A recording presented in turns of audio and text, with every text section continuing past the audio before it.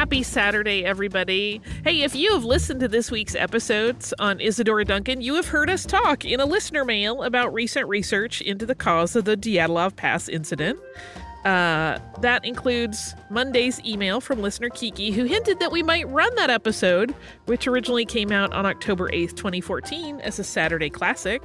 So when we read Kiki's email, we genuinely thought we had done that already.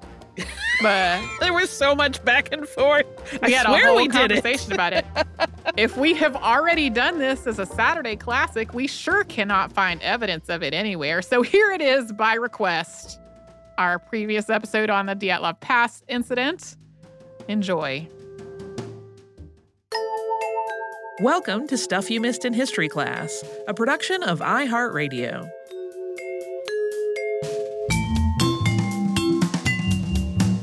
Hello and welcome to the podcast. I'm Holly Fry. And I'm Tracy V. Wilson.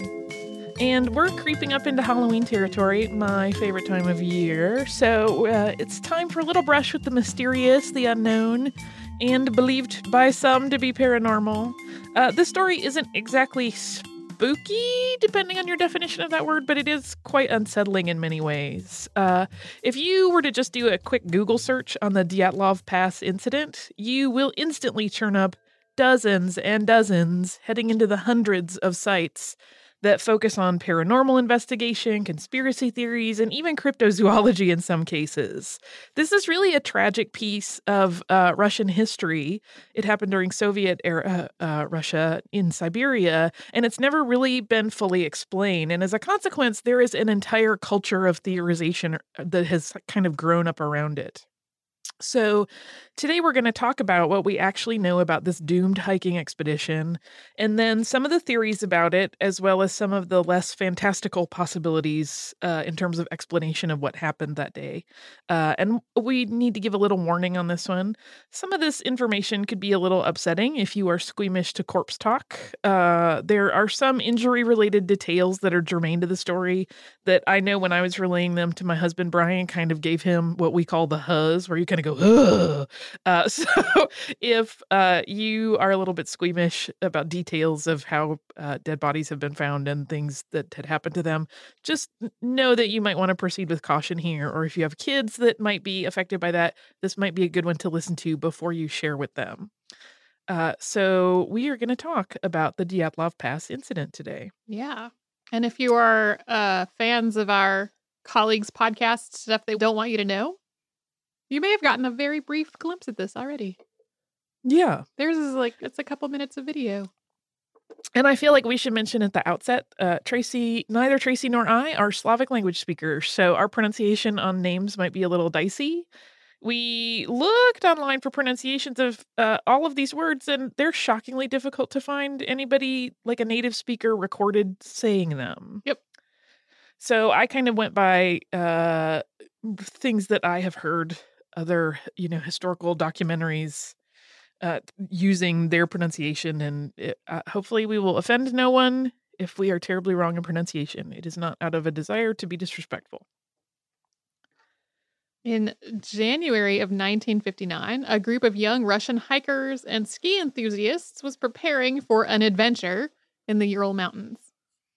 And this group consisted of Yuri Yudin, Ludmila Dubinina, Zinaida Kolmogorova, Alexander Kolevatov, Rustam Slobodin, Yuri Krivonishenko, Yuri Doroshenko, Nikolai Thibault-Brignol, Semyon Zolotaryov, and the group's leader, Igor Dyatlov, who the pass eventually became named after him since he was widely recognized as the leader of this group. Most of the members of the group were students at Ural Polytechnical Institute, and they were all experienced hikers. The route that they had mapped out was a challenging one, but they were all pretty much up for it. It would have been a daunting but doable plan, so they were not, running in a foolhardy manner into something that was way beyond them. No, and Dyatlov had been hiking this route before, so he was familiar with it. And to begin, they traveled by train to Ivdel in the Sverdlovsk province. And from there, they took a truck to the last sort of town. Some people will call it an outpost or a settlement before their run at the mountain. And while they were there in that last settlement, Yuri Yudin actually became quite sick. He was going to be unable to handle the rigors of the trip, so he stayed behind. Igor Dyatlov told his sick friend that he would send a message as soon as they were back from their expedition, and the estimated return date was 2 weeks later, which was February 12th.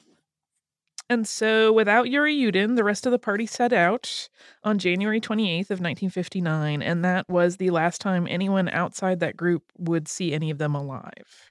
According to their diaries, they set off through the pass, but they lost their way because of bad weather, and they wound up going farther west than they meant to. When they realized their mistake, they set up camp, and this was February 2nd, so it had only been a few days into their trip. They were only about 1 kilometer away from an expanse of forest that would have offered them some shelter, so it's kind of unclear why they didn't head into the woods. Yeah, some have theorized that Dyatlov did not want to head towards the woods because it would have involved backtracking, and they were kind of trying to get their bearings on how far they had drifted off course and where they were going to go next, and he may not have wanted to backtrack not knowing, but we really don't know why they didn't. So Dyatlov, it turned out, did not contact Yuri, or he was going to send a message to their sports club, which would then relay messages out on February 12th, as he had said he would. But at that point, Yudin was not really concerned. Hiking trips through snowy mountain terrain could easily experience delays. Dyatlov had even told him it could be a couple days after that. But eventually, a week had gone by after the expected return date, and there had been no news from the young hikers. And so friends and families, for obvious reasons, became very concerned. Authorities were alerted, and an investigation was mounted. On February 20th, the search team set out to look for the missing hikers. And for almost a week, the searchers found absolutely nothing. And remember, they were not in the same place that they were expected to have been, so that was part of the delay in finding them. And then on the 6th day, the group's camp was discovered on the eastern shoulder of Kholat Syakhl, which is a mountain. And that name, in the language of the Mansi people who live in the area, means dead mountain or mountain of the dead, depending on which interpretation you see. And no doubt this moniker has kind of helped contribute to interest in the legend throughout the years. The tent was torn open from the inside, which is creepy. Yeah, yes. And the hikers' winter clothes, food, and skis were all left behind. The footprints of 8 or 9 people were found in the meter-deep snow, and they were headed down the mountain and toward the forest. Yeah, the footprints, according to some descriptions, initially look like they scattered in all directions, but then they kind of all headed in the same direction downward. And the day after they found the camp in its sort of bizarre scenario, the first of the bodies were found. Yuri Krivonishenko and Yuri Doroshenko were found near the edge of the forest, and they were only wearing their underclothes. It seemed like they had set a fire, although it wouldn't have protected them from the freezing cold for very long. Scrapings of their skin was found in the bark of the trees nearby, suggesting that maybe they had tried to climb up away from something, or, more likely, to get a better view of the surrounding area. Yeah, because remember, there had been a terrible storm that kind of caused them to lose their bearings in the first place, so they may have been just trying to figure out where they were. Soon after the 2 Yuris were found, 3 other bodies, so Igor Dyatlov, Zina Kolmogorova, and Rustem Slobodin, were found between those first 2 bodies and the campsite. And their body positions led investigators to speculate that they were actually attempting to return to camp because they were all facing the camp direction. Slobodin had a skull fracture, but it was not believed to have been fatal. 2 months went by before the last 4 bodies were found in a ravine, and that discovery was made on May 4th. Their deaths were caused by trauma rather than hypothermia. Nicholas Thibault-Brignol's skull was crushed. Alexander Zolotaryov, who was the oldest of the group by far at the age of 37, had a whole lot of broken ribs. Ludmila Dubinina had broken ribs, and her tongue was gone. Yeah, the missing tongue is often the thing that people go, and her tongue was gone. Like, that's kind of one of the stingers in the ghost story versions of this. All of the hikers that they found were either in their underwear or sleeping clothes for the most part. We'll get to a little bit more on that in a second. And they were all either barefoot or in stocking feet. It's believed one of them was wearing just one shoe. So when they abandoned their tent, they were basically walking into sub-zero temperatures. I've seen it listed as 30 degrees below Fahrenheit. And some of the hikers, particularly the ones found later, appeared to be wearing clothes of others. So it's possible that Krivonoshenko and Durashenko had died first, and then their friends, disoriented and not certain that they were going to be able to find camp, had taken what clothes they had been wearing, because remember, they were found in just their underwear, in a desperate attempt to kind of buy time by covering themselves just a little bit more. Dr. Boris Vozrozdeny was the medical examiner in charge of the autopsies. It was determined that the first 5 bodies, which were found, had all died of hypothermia. In the cases of skull and rib fractures, he determined that the force that caused the injuries would have been on par with that of an automobile crash. Because of a large amount of blood found in Ludmila's stomach, it was believed that she was alive when her tongue was severed and that she had swallowed the blood that resulted from the injury. Yeah, that comes up as being kind of a tricky part of the equation when people are trying to theorize what happened. There was a very brief speculation early on in the investigation that the Mansi people that were living in the area may have attacked the hikers, considering them to be interlopers on their land. But there was really no sign of struggle or combat, so that theory kind of got put to bed very quickly. You know, humans could not have caused the damage that was detailed in those autopsy findings. In the end, the medical examiner ruled that the students had been the victims of, quote, a compelling unknown force. And with that, the official Soviet investigation of the case was shut down in May 1959, just a few months after it was begun. The case's files and the reports were closed, and they were archived. The area where the camp and the bodies had been found was kept off limits to other explorers for several years. Some people point to this as proof that there was a cover-up, but it's entirely likely that the officials simply did not want to risk losing anyone else to whatever killed the 9 members of the party. In the 1990s, photocopies of the case files that had been locked away for decades were released to the public, but they were incomplete. There are some gaps, there are missing pages. That's another thing, of course, that people like to point out as a part of a conspiracy theory later on. I think we should also point out that at that point, the leadership of Russia had changed, and it had been 4 decades. There's not always, when it comes to archival situations, things are not always handled with kid gloves or properly. Things get misfiled. So those are also potential things. Everyone wants to jump to cover up, and I'm not saying that there couldn't have been one, but you also have to consider the more mundane elements. And as the story of the Dyatlov Pass incident has persisted through the years, there have been additional details that have kind of been woven into the fabric of the story. Some versions mention that the hikers and their clothing were highly radioactive. And there are also alleged eyewitness accounts from other hikers who were south of the area that describe glowing orange lights in the sky above the mountains. But those details really are hotly debated. There's little to nothing in the officially released records about these 2 points. So depending on which blog, message board, or news article you venture into to read, some will play up these points and kind of sensationalize them, and some will dismiss the radiation as a normal trace level amount, and the light as either being a false recollection on the part of the witnesses or a natural phenomenon that the viewers simply misunderstood or didn't recognize for what it was. Or a crackpot theory. That's my addition. Lev Ivanov, an investigator who had worked on the case, claimed in an interview in 1990 that he took several eyewitness accounts describing brightly flying spears, but he was told to close the case. Yeah, and again, we know that eyewitness accounts of any event are always a little bit suspect. People's memories fail them, not through any nefarious, desire. They're not always correct. There is an increasing body of scholarly work about how hugely unreliable eyewitness accounts are. Yeah. And next up, we are going to talk about some of the theories as to just what exactly might have happened to those hikers in Siberia. There are many possibilities and innumerable theories. We will not talk about all of them exhaustively, but we want to cover some of the more kind of popular and well-known ones. But before we get to that, Tracy, do you want to have a word from our sponsor? Yes, I do.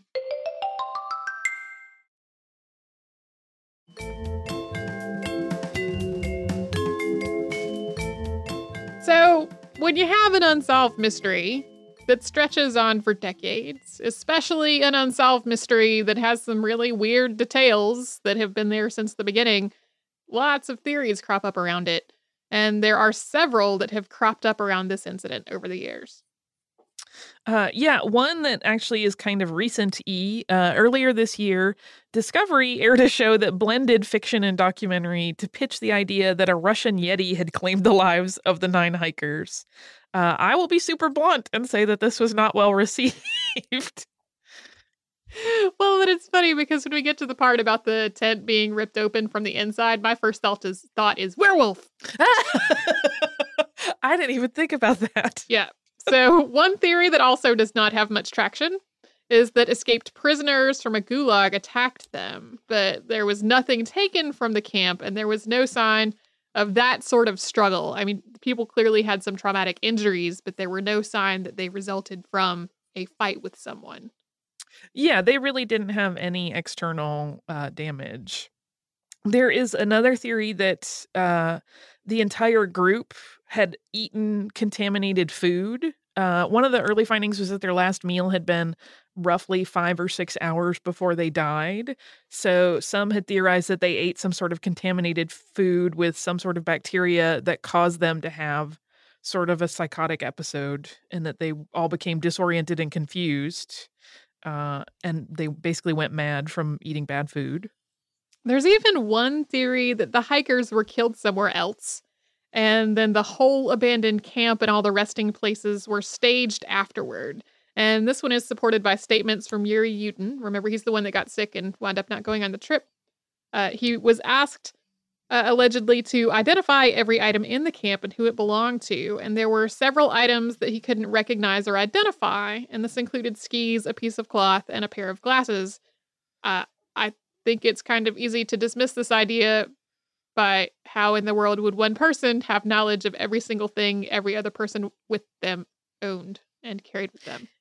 Yeah, and I mean, not to, discredit him, but again, we talk about eyewitness accounts having some reliability issues anyway, and you're talking about a kid in his early 20s who just found out that 9 of his closest friends died in a really gruesome and horrible and mysterious way. So there's some shock in the mix that can really mess with your memory and your thought processes, in addition to it being sort of unrealistic to expect him to know what every single person had packed. So that also factors in. And because of the nature of the injuries of the 4 bodies found in the ravine, they all had serious internal injuries, but no evidence of exterior trauma. It's been postulated that some sort of explosion may have led to their deaths and that like a shockwave may have hit them, or that they were running and kind of thrown into the ravine with great force. And this has kind of fed a whole slew of ideas that the Dyatlov hikers met with a bad end due to some sort of military activity, such as a test missile explosion. There is no record of such a military test happening at this time while they were there, but proponents of this theory argue that it might not have been divulged even if it had happened. There are 2 military facilities where rocket trials and nuclear testing took place that are near the scene, but there is no record of them having been doing that when this happened. So Yuri Yudin's identifying of articles problem is also cited in support of this theory, which, went sort of with the suggestion that members of the military got to the camp before the investigators and covered up the evidence, but sloppily left things behind. And I do want to say I was not trying to discredit him, but more to say it's to be expected that someone would not necessarily be able to identify everything at the camp. Yeah, it's unrealistic. Like I said, again, this is a person in shock, young, also, dragged out there by authorities and going, "Who owned this? Who owned this? Who owned this?" I would be a train wreck. So, and he mentions there's that piece of cloth that he couldn't identify where it came from, and he specifically said he thought it looked like it came from a military uniform, which is another thing that kind of feeds this military involvement theory. Um, Another story which kind of perpetuates theories about alien or even military involvement is tied to the recollections of a man who was a 12-year-old in 1959 when all of this happened. Yuri Kunsevich, who attended the funerals of several of the deceased hikers, um, his recollection is that the bodies were a deep brown tan. He sometimes even described them as orangish in tone. And he went on to found the Dyatlov Foundation, which kind of searches for various solutions to how this all could have happened. But some have discounted his commentary on this weird color of the skin as being attributed to the fact that they were out in the elements for so long. Even Wall Street Journal book reviewer Gregory Crouch threw out a theory in his review of Dead Mountain by Donnie Eicher, and we'll be talking more about Eicher in just a bit. He suggests that one of the 9, quote, suffered some kind of psychotic rage and attacked his fellow hikers, and I will say one more time, werewolf. It's all clear now, Tracy. I know, it's obviously Case werewolf. Closed. Why are we doing this episode? Right? They should have just called you to begin with. This would be done. We could save a lot of people time and money. So there are obviously plenty of these very interesting and engaging theories regarding what happened in the Ural Mountains in 1959. But we really also have to consider the less sensational explanations. First, the tongue. The most obvious explanation is that a scavenger animal ate it, and, the tongue is pretty easily accessible soft tissue, and it probably would have been a thing that a meal-seeking animal would go for. This doesn't really explain the blood in her stomach, though. It's possible that she fell and bit her own tongue off, or because she was the last found, or because she was found in the last group that her tongue had simply decomposed. Yeah, her mouth was open when they found her, so it is possible that the tongue decomposed with exposure to the elements. I have never seen like a breakdown of the likelihood of that being the case, sort of worked out with how cold it was and what the preservation of the temperature would have been versus frostbite deteriorating something. But that's just one possible explanation. So an avalanche has also been mentioned to explain the trashed camp. And it could explain some of the injuries that have been caused by great force without external trauma, but there isn't a whole lot of evidence that an avalanche actually happened. However, I did read several theories that the sort of more likely scenario would actually be that the fear of an avalanche may explain why the hikers ran from their tent in such a poor state of dress for the conditions. If they heard a sound that convinced them that an avalanche was happening, it is possible that they would have run for their lives, thinking that they didn't have time to prep, and that is how they found themselves disoriented and lost. And remember, this was a stormy time of year.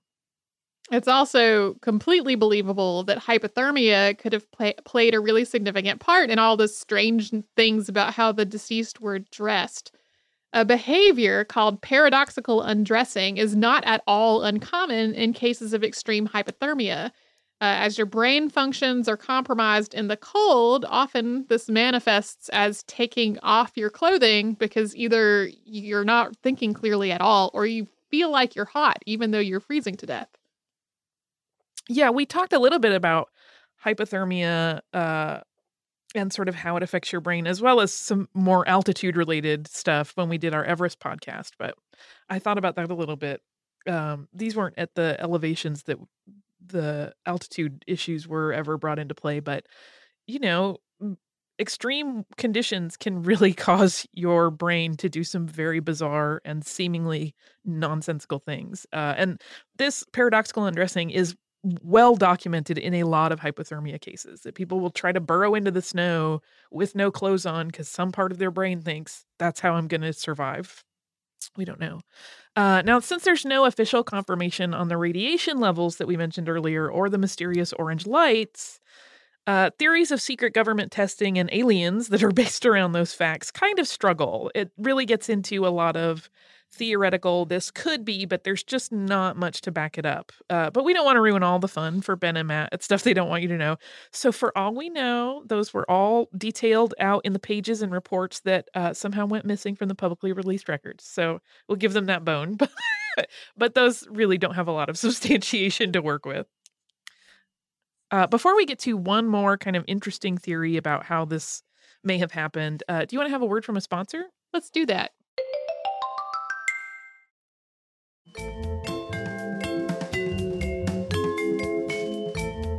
A more recent theory that's come about is that a Kármán vortex street caused the deaths. The Kármán vortex street is this phenomenon consisting of a series of vortices caused by the separation of wind or fluid by a bluff body. So, vortices, sort of like tornadoes. I didn't mean to make that sound like a question. That's actually swirling wind is really what that is. Yeah. And bluff body, so that's the shape of the landscape, right? Right. So when it's kind of, if you think about in this case wind hitting the mountain, it can't go through it, so it splits to go around it, and because of the shape of the mountain, it forms these whirling vortices, and they kind of dovetail on one another, and you end up with a chain of them. Yeah, and when you look at atmospheric photos of these, they look really beautiful. However, they are incredibly dangerous. Yeah, there are stories of them completely leveling buildings. And now in the modern era that they have been studied and understood a little bit better, modern architecture, particularly in cities and places where there are multiple structures close together, they really try to factor in not creating an environment that will welcome these sorts of phenomenon to happen or cause them. So Donnie Icar, who we talked about earlier, he was a filmmaker. He also wrote a book about the Dyatlov Pass incident. As part of his kind of press junket, as he talked about what was in his book, he mentioned these Kármán vortex streets. And he believes that this movement of wind through the pass could have created such a vortex street. And moreover, he asserts that this wind event could have resulted in an infrasound phenomenon. And this is pertinent to the mystery because infrasound, which is too low of a frequency to be consciously heard or perceived, but does affect your eardrum and the pressure around you, it's said to cause people to experience disorientation. They can have shortness of breath. They can have irrational fear. So it kind of messes with your head a little bit. And if this were the case, and this had in fact happened to the Dyatlov party, it offers another possible explanation for why they ran out of their tent into the, certainly fatal cold.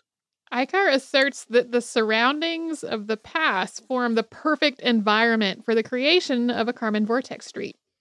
The dome of the so-called dead mountain is really symmetrical. It's dome-shaped, as that suggests. So it's the perfect blunt object to form eddies of splitting wind as the gusts come up against it. Yeah, I don't know if they've ever been able to, he, as part of his book research and his project, actually tried to recreate their hike. And I don't know that they came into, I haven't read the whole book. I don't know if they came into a situation where they saw a duplication of that happening or not, but food for thought.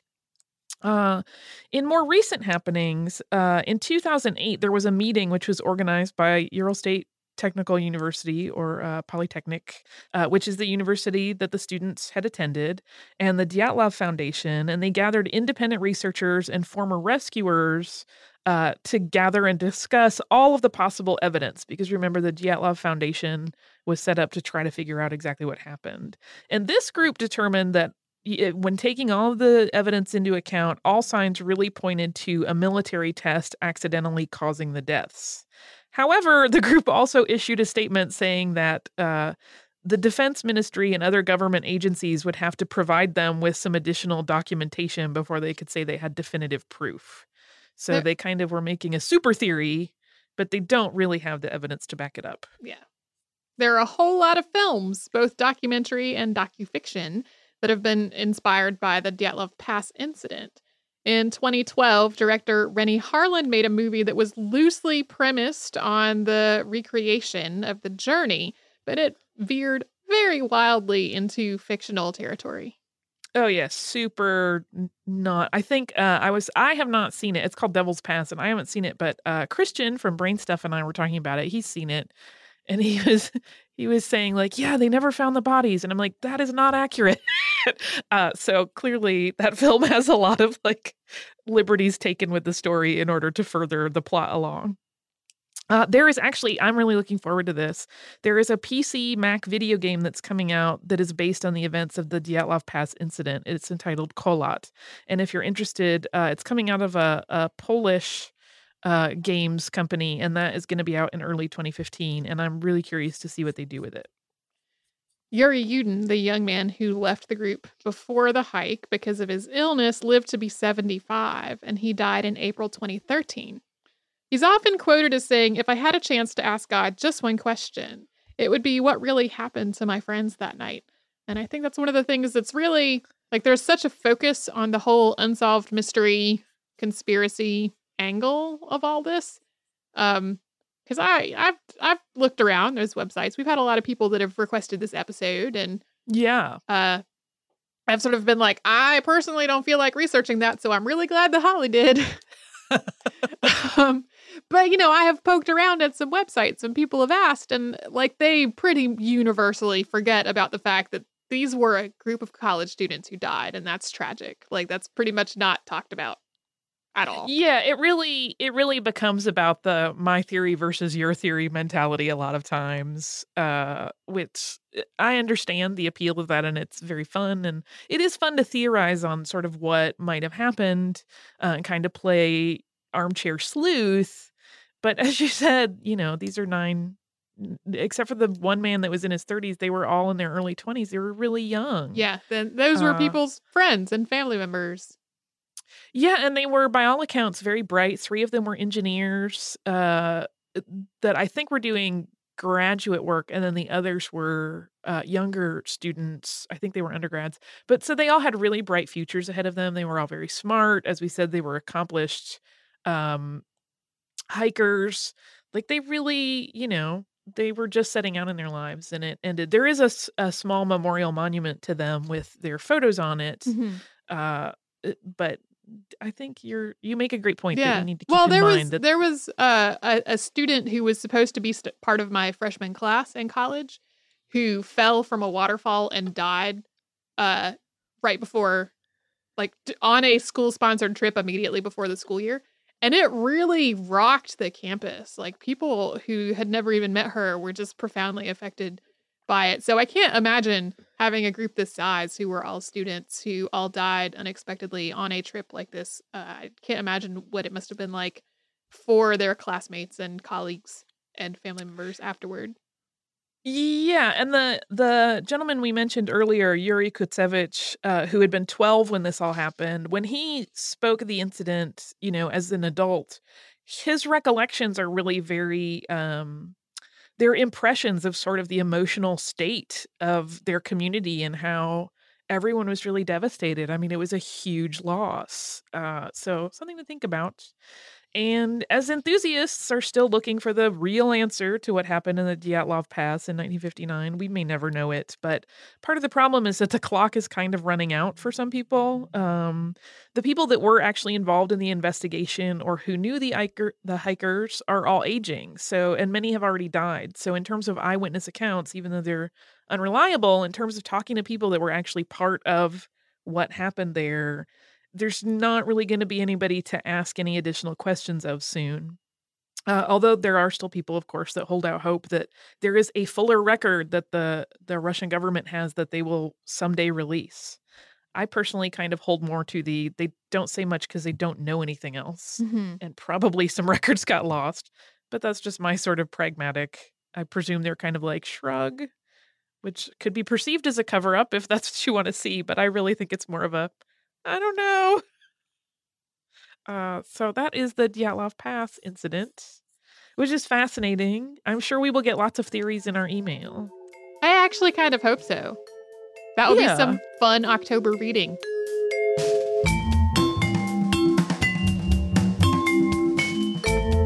so much for joining us on this Saturday. Since this episode is out of the archive, if you heard an email address or a Facebook URL or something similar over the course of the show, that could be obsolete now. Our current email address is historypodcast@iheartradio.com. Our old How Stuff Works email address no longer works.